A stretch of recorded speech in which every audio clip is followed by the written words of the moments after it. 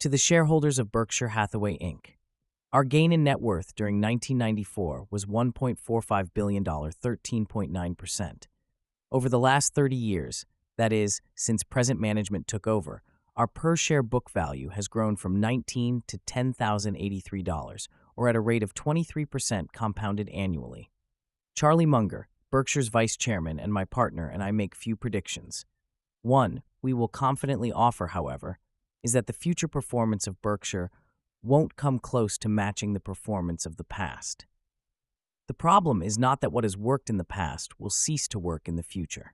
To the contrary, we believe that our formula, the purchase at sensible prices of businesses that have good underlying economics and are run by honest and able people, is certain to produce reasonable success. We expect, therefore, to keep on doing well.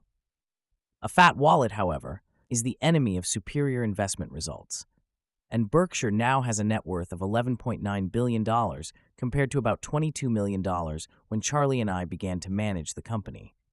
Though there are as many good businesses as ever, it is useless for us to make purchases that are inconsequential in relation to Berkshire's capital. As Charlie regularly reminds me, if something is not worth doing at all, it's not worth doing well.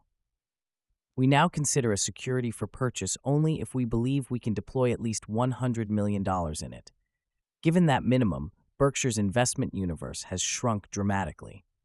Nevertheless, we will stick with the approach that got us here and try not to relax our standards. Ted Williams, in The Story of My Life, explains why. My argument is, to be a good hitter, you've got to get a good ball to hit. It's the first rule in the book. If I have to bite at stuff that is out of my happy zone, I'm not a 344 hitter. I might only be a 250 hitter.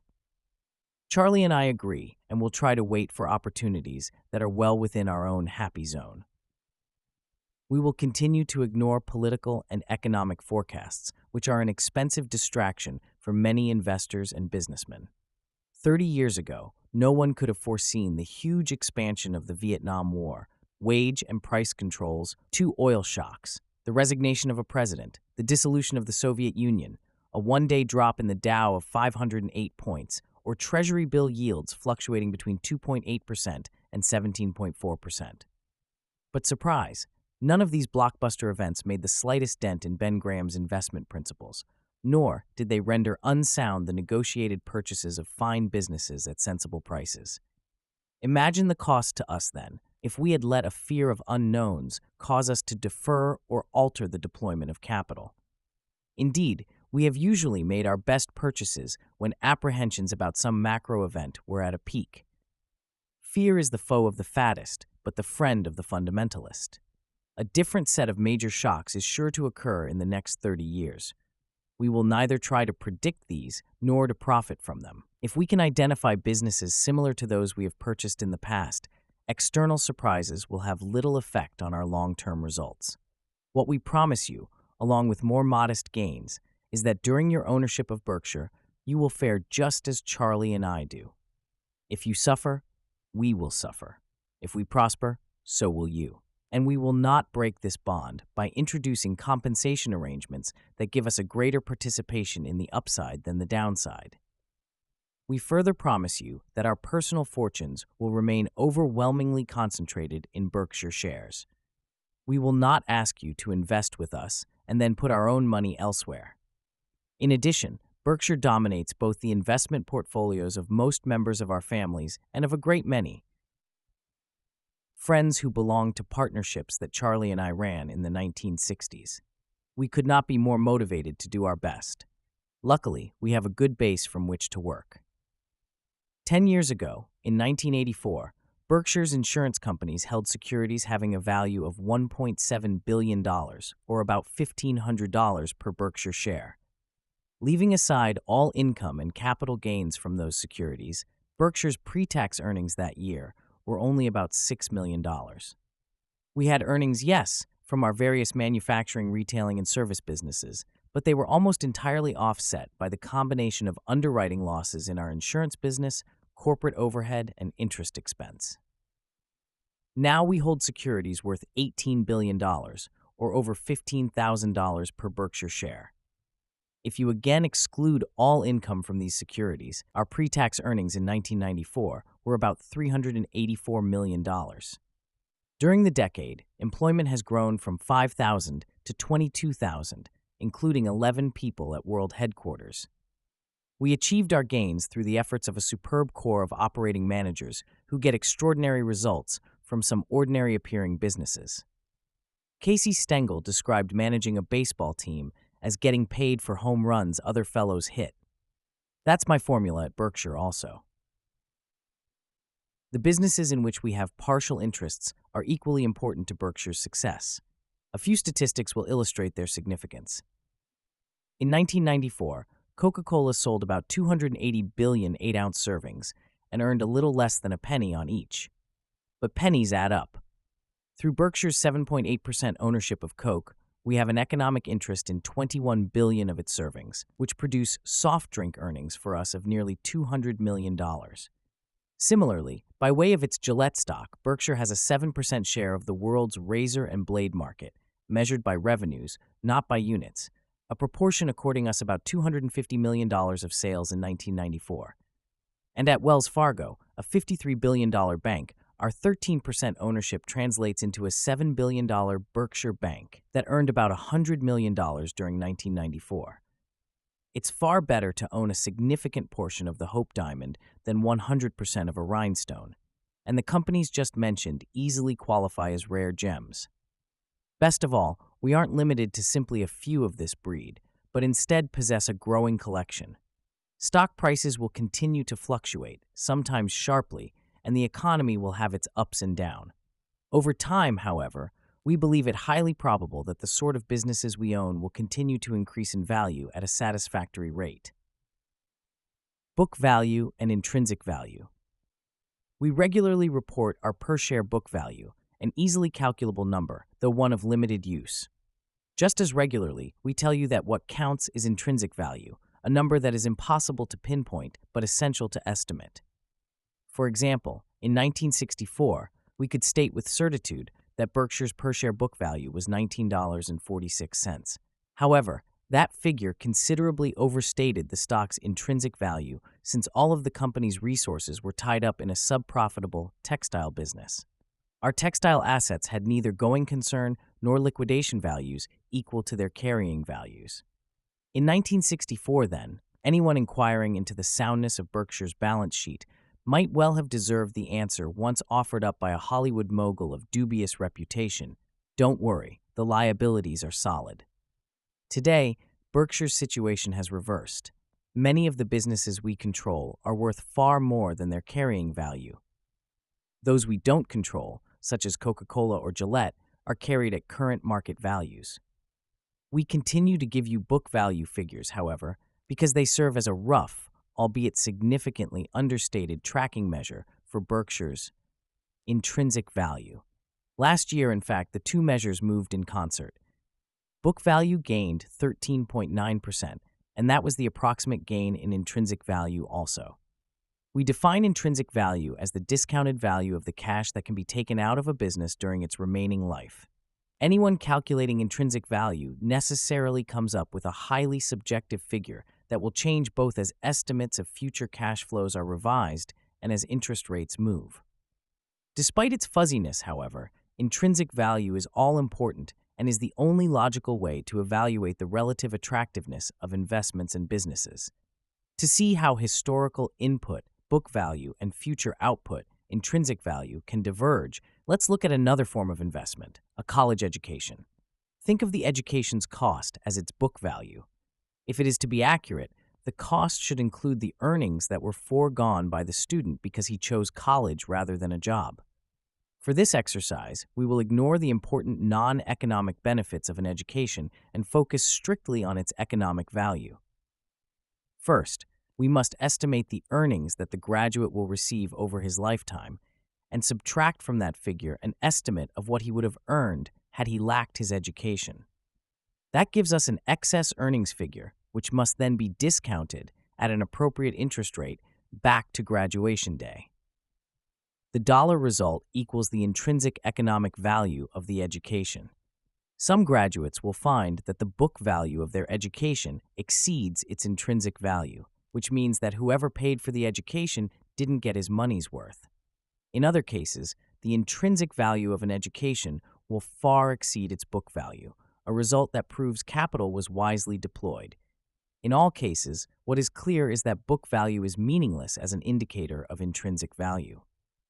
Now let's get less academic and look at Scott Fetzer, an example from Berkshire's own experience. This account will not only illustrate how the relationship of book value and intrinsic value can change, but also will provide an accounting lesson that I know you have been breathlessly awaiting. Naturally, I've chosen here to talk about an acquisition that has turned out to be a huge winner. Berkshire purchased Scott Fetzer at the beginning of 1986. At the time, the company was a collection of 22 businesses, and today we have exactly the same lineup, no additions and no disposals. Scott Fetzer's main operations are World Book, Kirby, and Campbell Hausfeld, but many other units are important contributors to earnings as well. We paid $315.2 million for Scott Fetzer, which at the time had $172.6 million of book value. The $142.6 million premium we handed over indicated our belief that the company's intrinsic value was close to double its book value. In the table below, we trace the book value of Scott Fetzer, as well as its earnings and dividends, since our purchase. Because it had excess cash when our deal was made, Scott Fetzer was able to pay Berkshire dividends of $125 million in 1986, though it earned only $40.3 million. I should mention that we have not introduced leverage into Scott Fetzer's balance sheet. In fact, the company has gone from very modest debt when we purchased it to virtually no debt at all, except for debt used by its finance subsidiary. Similarly, we have not sold plants and leased them back, nor sold receivables, nor the like. Throughout our years of ownership, Scott Fetzer has operated as a conservatively financed and liquid enterprise. As you can see, Scott Fetzer's earnings have increased steadily since we bought it, but book value has not grown commensurately. Consequently, return on equity, which was exceptional at the time of our purchase, has now become truly extraordinary. Just how extraordinary is illustrated by comparing Scott Fetzer's performance to that of the Fortune 500, a group it would qualify for if it were a standalone company. Had Scott Fetzer been on the 1993 500 list, the latest available for inspection, the company's return on equity would have ranked fourth. But that is far from the whole story. The top three companies in return on equity were Insilco, LTV, and Gaylord Container, each of which emerged from bankruptcy in 1993, and none of which achieved meaningful earnings that year, except for those they realized when they were accorded debt forgiveness in bankruptcy proceedings. Leaving aside such non-operating windfalls, Scott Fetzer's return on equity would have ranked it first on the Fortune 500, well ahead of number 2. Indeed, Scott Fetzer's return on equity was double that of the company ranking 10th. You might expect that Scott Fetzer's success could only be explained by a cyclical peak in earnings, a monopolistic position, or leverage, but no such circumstances apply. Rather, the company's success comes from the managerial expertise of CEO Ralph Schay, of whom I'll tell you more later. First, however, the promised accounting lesson. When we paid a $142.6 million premium over book value for Scott Fetzer, that figure had to be recorded on Berkshire's balance sheet. I'll spare you the details of how this worked. These were laid out in an appendix to our 1986 annual report, and get to the bottom line. After a premium is initially recorded, it must in almost all cases be written off over time through annual charges that are shown as costs in the acquiring company's earnings statement. The following table shows, first, the annual charges Berkshire has made to gradually extinguish the Scott Fetzer acquisition premium, and second, the premium that remains on our books. These charges have no effect on cash or the taxes we pay, and are not, in our view, an economic cost, though many accountants would disagree with us. They are merely a way for us to reduce the carrying value of Scott Fetzer on our books so that the figure will eventually match the net worth that Scott Fetzer actually employs in its business. Note that by the end of 1994, the premium was reduced to $54.2 million. When this figure is added to Scott Fetzer's year-end book value of $94 million, the total is $148.2 million, which is the current carrying value of Scott Fetzer on Berkshire's books. That amount is less than half of our carrying value for the company when it was acquired. Yet Scott Fetzer is now earning about twice what it then did. Clearly, the intrinsic value of the business has consistently grown, even though we have just as consistently marked down its carrying value through purchase premium charges that reduced Berkshire's earnings and net worth. The difference between Scott Fetzer's intrinsic value and its carrying value on Berkshire's books is now huge. As I mentioned earlier, but am delighted to mention again, credit for this agreeable mismatch goes to Ralph Scheid, a focused, smart, and high-grade manager. The reasons for Ralph's success are not complicated. Ben Graham taught me 45 years ago that in investing, it is not necessary to do extraordinary things to get extraordinary results. In later life, I have been surprised to find that this statement holds true in business management as well. What a manager must do is handle the basics well and not get diverted. That's precisely Ralph's formula. He establishes the right goals and never forgets what he set out to do. On the personal side, Ralph is a joy to work with. He's forthright about problems and is self-confident without being self-important. He is also experienced. Though I don't know Ralph's age, I do know that, like many of our managers, he is over 65. At Berkshire, we look to performance, not to the calendar. Charlie and I, at 71 and 64 respectively, now keep George Foreman's picture on our desks. You can make book that our scorn for a mandatory retirement age will grow stronger every year. Intrinsic value and capital allocation. Understanding intrinsic value is as important for managers as it is for investors. When managers are making capital allocation decisions, including decisions to repurchase shares, it's vital that they act in ways that increase per-share intrinsic value and avoid moves that decrease it. This principle may seem obvious, but we constantly see it violated. And when misallocations occur, shareholders are hurt. For example, in contemplating business mergers and acquisitions, many managers tend to focus on whether the transaction is immediately dilutive or anti-dilutive to earnings per share, or, at financial institutions, to per-share book value.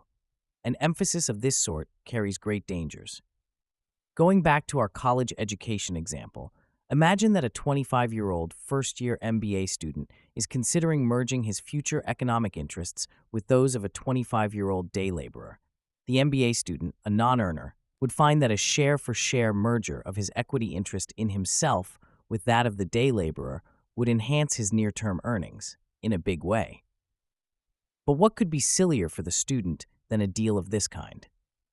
In corporate transactions, it's equally silly for the would-be purchaser to focus on current earnings when the prospective acquiree has either different prospects, different amounts of non-operating assets, or a different capital structure.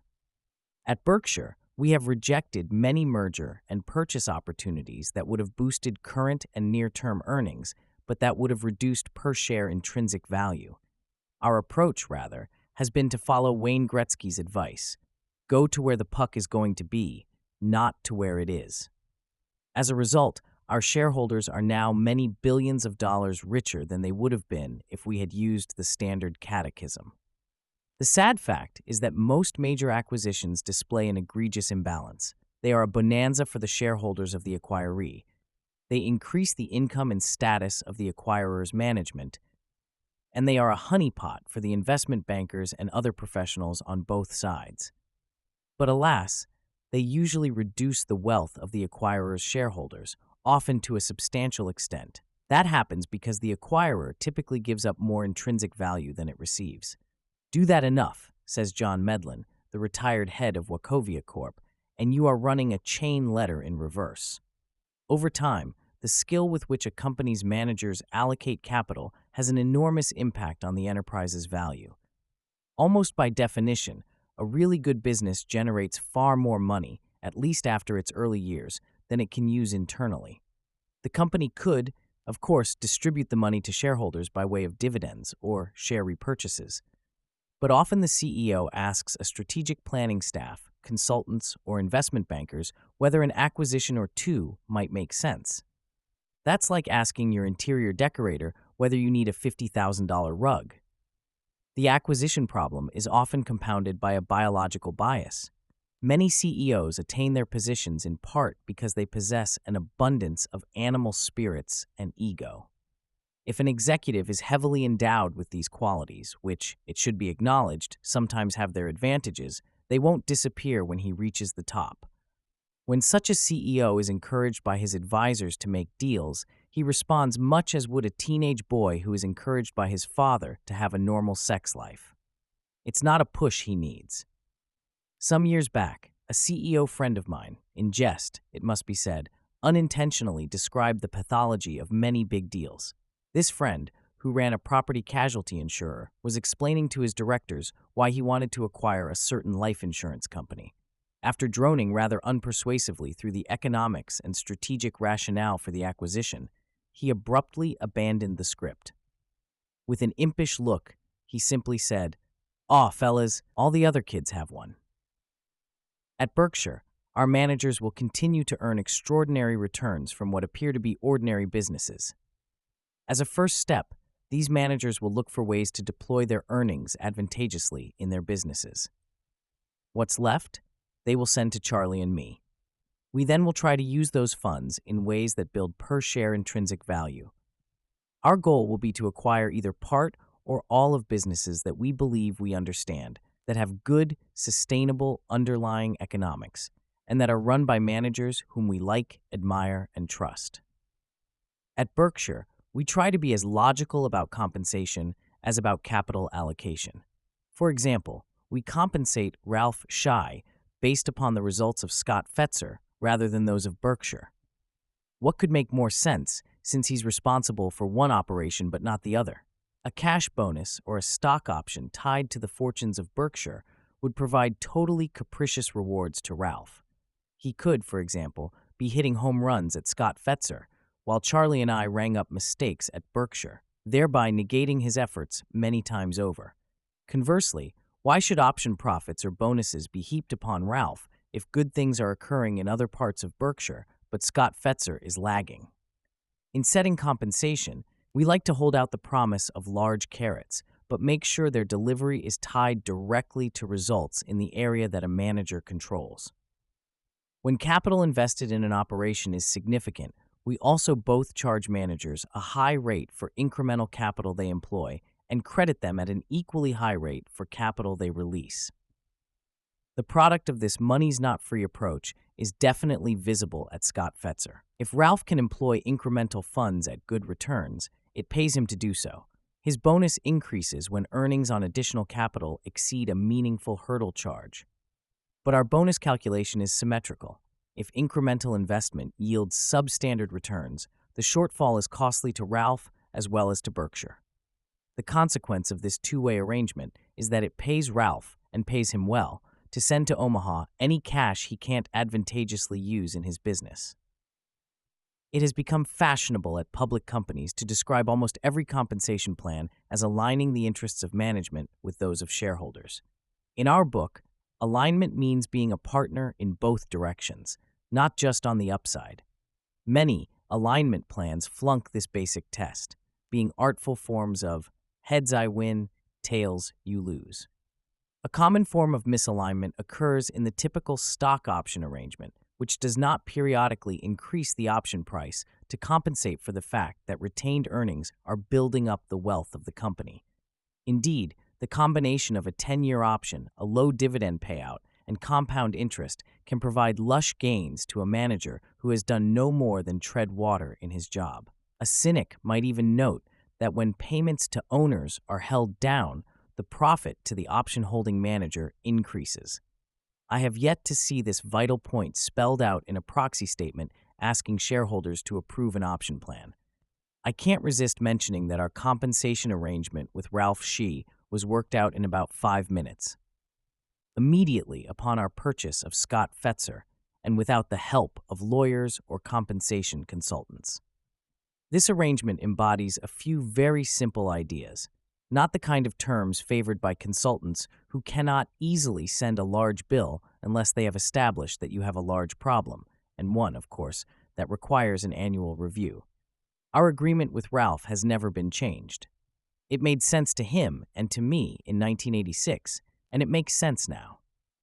Our compensation arrangements with the managers of all our other units are similarly simple, though the terms of each agreement vary to fit the economic characteristics of the business at issue, the existence in some cases of partial ownership of the unit by managers, etc.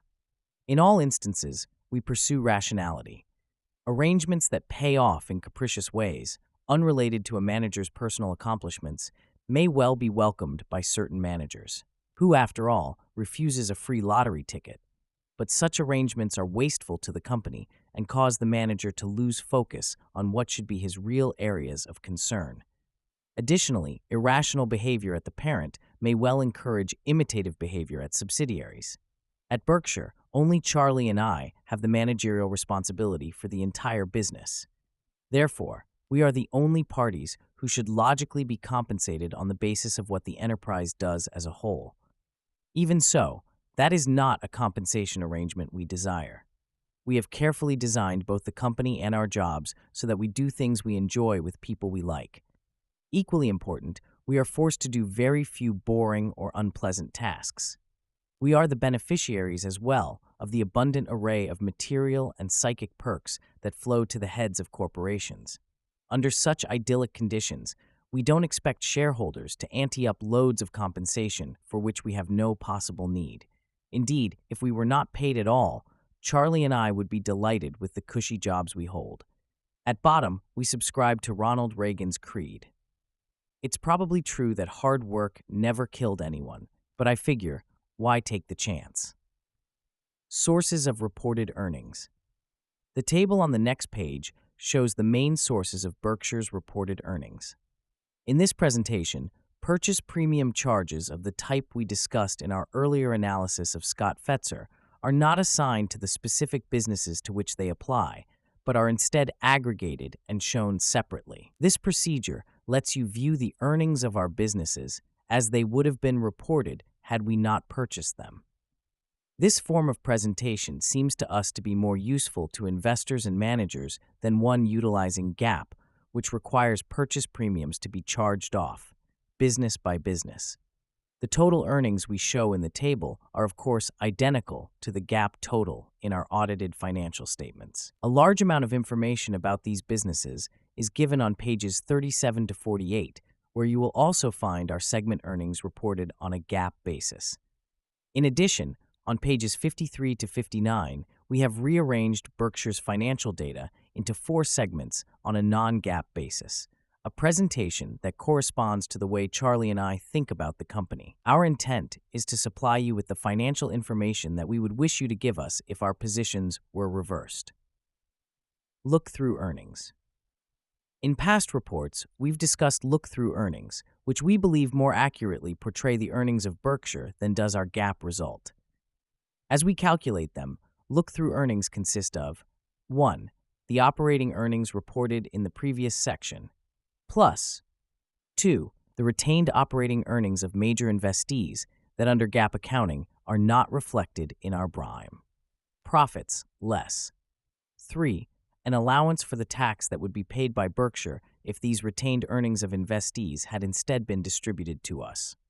The operating earnings of which we speak here exclude capital gains, special accounting items, and major restructuring charges. If our intrinsic value is to grow at our target rate of 15%, our look-through earnings, over time, must also increase at about that pace. When I first explained this concept a few years back, I told you that meeting this 15% goal would require us to generate look-through earnings of about $1.8 billion by 2000. Because we've since issued about 3% more shares, that figure has grown to $1.85 billion. We are now modestly ahead of schedule in meeting our goal. But to a significant degree, that is because our supercat insurance business has recently delivered earnings far above trendline expectancy, an outcome I will discuss in the next section. Giving due weight to that abnormality, we still expect to hit our target, but that, of course, is no sure thing. The following table shows how we calculate look-through earnings, though I warn you that the figures are necessarily very rough. The dividends paid to us by these investees have been included in the operating earnings itemized on page 12, mostly under Insurance Group Net Investment Income. Insurance operations. As we've explained in past reports, what counts in our insurance business is first, the amount of float we develop, and second, its cost to us. Float is money we hold but don't own. In an insurance operation, float arises because most policies require that premiums be prepaid, and more importantly, because it usually takes time for an insurer to hear about and resolve loss claims. Typically, the premiums that an insurer takes in do not cover the losses and expenses it must pay. That leaves it running an underwriting loss, and that loss is the cost of float. An insurance business is profitable over time if its cost of float is less than the cost the company would otherwise incur to obtain funds. But the business has a negative value if the cost of its float is higher than market rates for money. As the numbers in the following table show, Berkshire's insurance business has been an enormous winner. For the table, we have compiled our float, which we generate in exceptional amounts relative to our premium volume, by adding loss reserves, loss adjustment reserves, funds held under reinsurance assumed and unearned premium reserves, and then subtracting agents' balances, prepaid acquisition costs, prepaid taxes, and deferred charges applicable to assumed reinsurance. Our cost of float is determined by our underwriting loss or profit. In those years when we have had an underwriting profit, such as the last two, our cost of float has been negative, and we have determined our insurance earnings by adding underwriting profit to float income. Charlie and I are delighted that our float grew in 1994 and are even more pleased that it proved to be cost-free. But our message this year echoes the one we delivered in 1993. Though we have a fine insurance business, it is not as good as it currently looks. The reason we must repeat this caution is that our Super Cat business, which sells policies that insurance and reinsurance companies buy to protect themselves from the effects of mega catastrophes, was again highly profitable. Since truly major catastrophes occur infrequently, our Super Cat business can be expected to show large profits in most years, but occasionally to record a huge loss. In other words, the attractiveness of our Super Cat business will take many years to measure. Certainly 1994 should be regarded as close to a best case. Our only significant losses arose from the California earthquake in January. I will add that we do not expect to suffer a major loss from the early 1995 Kobe earthquake. Super Cat policies are small in number, large in size, and non-standardized. Therefore, the underwriting of this business requires far more judgment than, say, the underwriting of auto policies, for which a mass of data is available. Here, Berkshire has a major advantage. Ajit Jain, our Super Cat manager, whose underwriting skills are the finest. His value to us is simply enormous. In addition, Berkshire has a special advantage in the Super Cat business because of our towering financial strength, which helps us in two ways. First, a prudent insurer will want its protection against true mega catastrophes, such as a $50 billion windstorm loss on Long Island or an earthquake of similar cost in California, to be absolutely certain. But that same insurer knows that the disaster making it dependent on a large Super Cat recovery is also the disaster that could cause many reinsurers to default. There's not much sense in paying premiums for coverage that will evaporate precisely when it is needed. So the certainty that Berkshire will be both solvent and liquid after a catastrophe of unthinkable proportions is a major competitive advantage for us. The second benefit of our capital strength is that we can write policies for amounts that no one else can even consider. For example, during 1994, a primary insurer wished to buy a short-term policy for $400 million of California earthquake coverage, and we wrote the policy immediately. We know of no one else in the world who would take a $400 million risk, or anything close to it, for their own account. Generally, brokers attempt to place coverage for large amounts by spreading the burden over a number of small policies. But at best, coverage of that sort takes considerable time to arrange. In the meantime, the company desiring reinsurance is left holding a risk it doesn't want, and that may seriously threaten its well-being. At Berkshire, on the other hand, we will quote prices for coverage as great as $500 million on the same day that we are asked to bid. No one else in the industry will do the same. By writing coverages in large lumps, we obviously expose Berkshire to lumpy financial results. That's totally acceptable to us. Too often, insurers, as well as other businesses, follow sub-optimum strategies in order to smooth their reported earnings. By accepting the prospect of volatility, we expect to earn higher long-term returns than we would by pursuing predictability. Given the risks we accept, Ajit and I constantly focus on our worst case, knowing, of course, that it is difficult to judge what this is, since you could conceivably have a Long Island hurricane, a California earthquake, and Supercat X all in the same year. Additionally, insurance losses could be accompanied by non-insurance troubles. For example, were we to have Supercat losses from a large Southern California earthquake, they might well be accompanied by a major drop in the value of our holdings in Seas, Wells Fargo, and Freddie Mac. All things considered, we believe our worst-case insurance loss from a Supercat is now about $600 million after tax, an amount that would slightly exceed Berkshire's annual earnings from other sources. If you are not comfortable with this level of exposure, the time to sell your Berkshire stock is now, not after the inevitable mega catastrophe. Our Supercat volume will probably be down in 1995.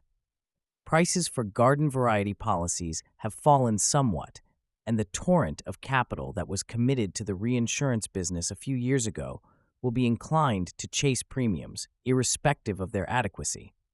Nevertheless, we have strong relations with an important group of clients who will provide us with a substantial amount of business in 1995.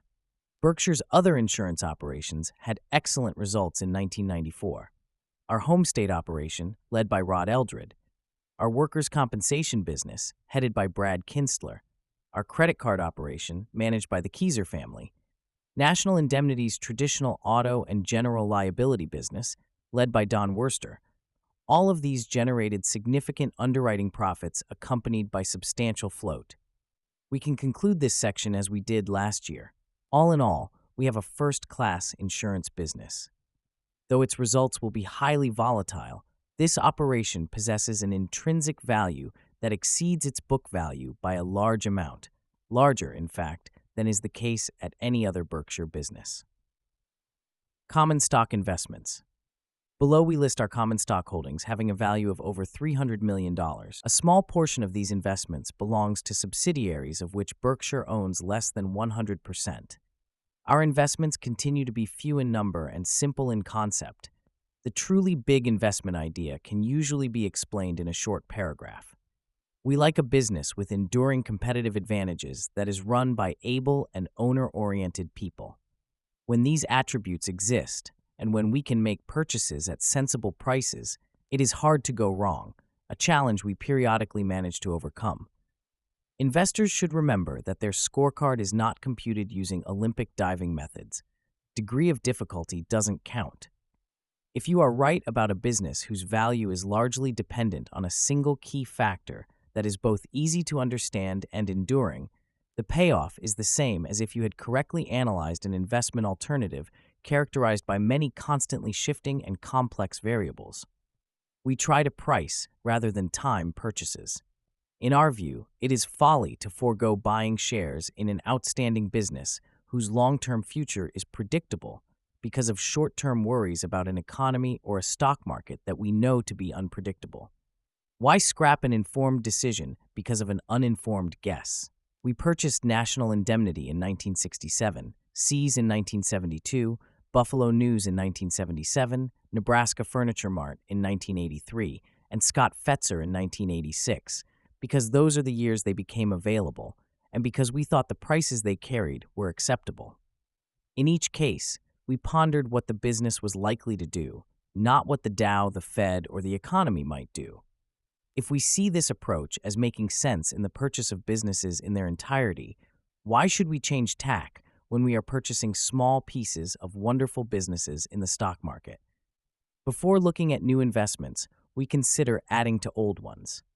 If a business is attractive enough to buy once, it may well pay to repeat the process. We would love to increase our economic interest in Seas or Scott Fetzer, but we haven't found a way to add to a 100% holding. In the stock market, however, an investor frequently gets the chance to increase his economic interest in businesses he knows and likes. Last year, we went that direction by enlarging our holdings in Coca-Cola and American Express. Our history with American Express goes way back, and in fact, fits the pattern of my pulling current investment decisions out of past associations.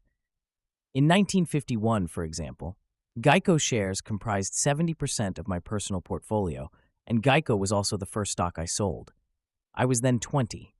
As a security salesman, the sale was 100 shares to my Aunt Alice, who, bless her, would have bought anything I suggested. 25 years later, Berkshire purchased a major stake in Geico. At the time, it was threatened with insolvency. In another instance, that of the Washington Post, about half of my initial investment funds came from delivering the paper in the 1940s. 3 decades later, Berkshire purchased a large position in the company 2 years after it went public. As for Coca-Cola, my first business venture, this was in the 1930s, was buying a 6-pack of Coke for 25 cents and selling each bottle for 5 cents. It took only 50 years before I finally got it. The real money was in the syrup. My American Express history includes a couple of episodes.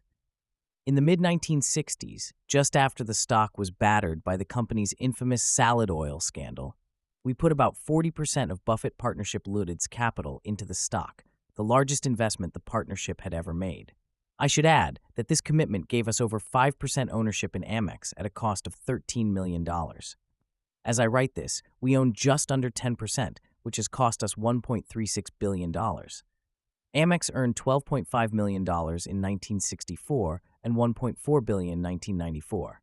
My history with Amex's IDS unit, which today contributes about a third of the earnings of the company, goes back even further. I first purchased stock in IDS in 1953 when it was growing rapidly and selling at a price-earnings ratio of only 3. There was a lot of low-hanging fruit in those days. I even produced a long report. Do I ever write a short one? On the company that I sold for $1 through an ad in the Wall Street Journal. Obviously, American Express and IDS, recently renamed American Express Financial Advisors, are far different operations today from what they were then. Nevertheless, I find that a long-term familiarity with a company and its products is often helpful in evaluating it. Mistake du jour. Mistakes occur at the time of decision.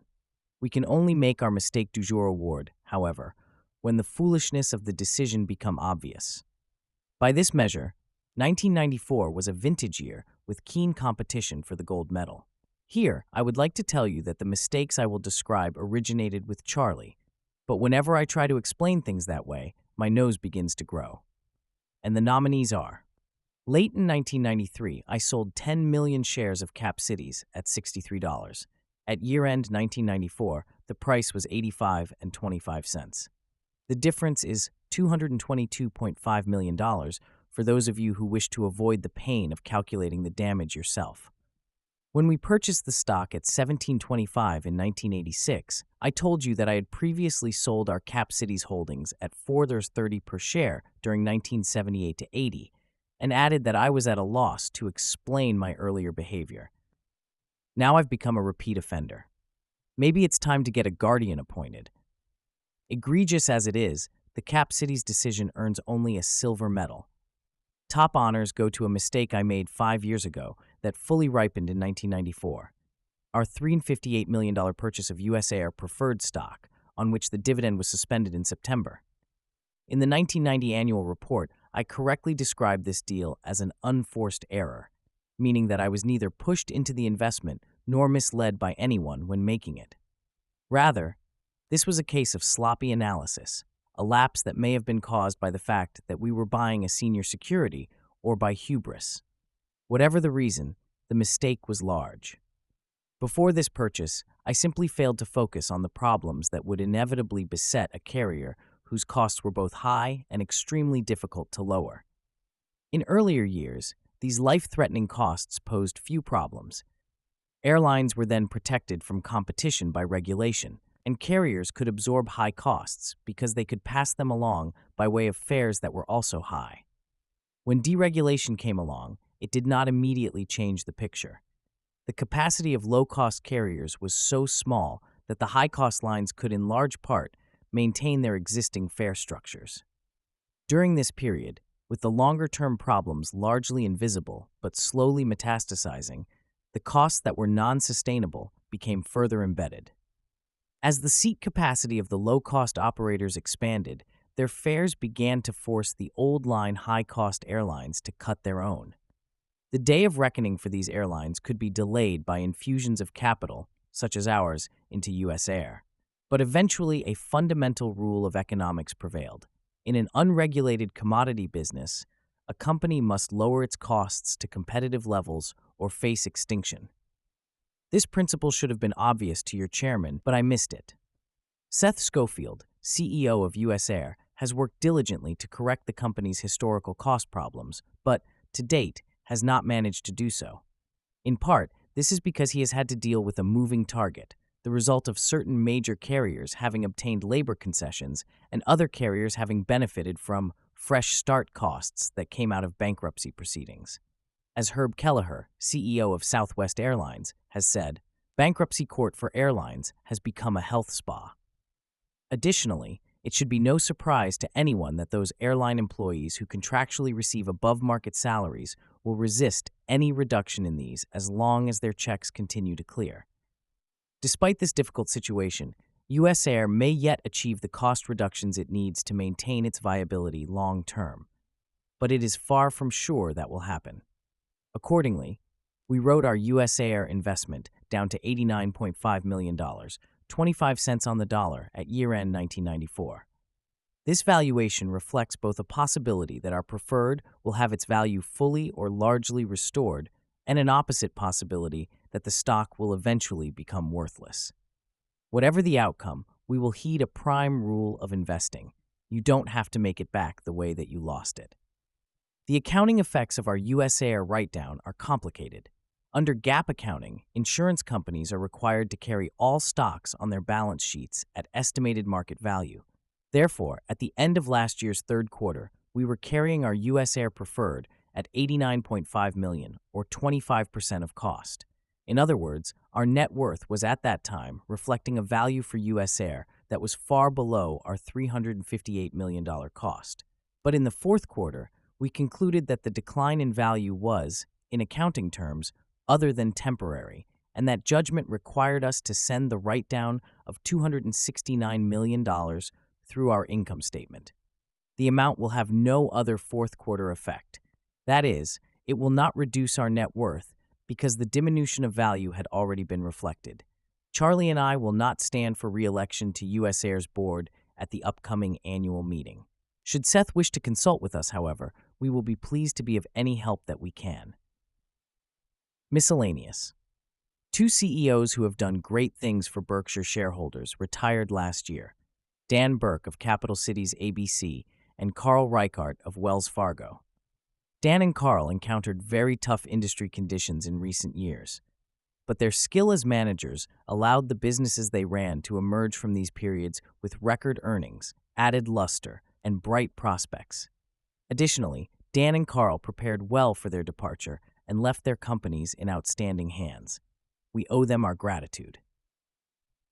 About 95.7% of all eligible shares participated in Berkshire's 1994 Shareholder Designated Contributions Program. Contributions made through the program were $10.4 million, and 3,300 charities were recipients.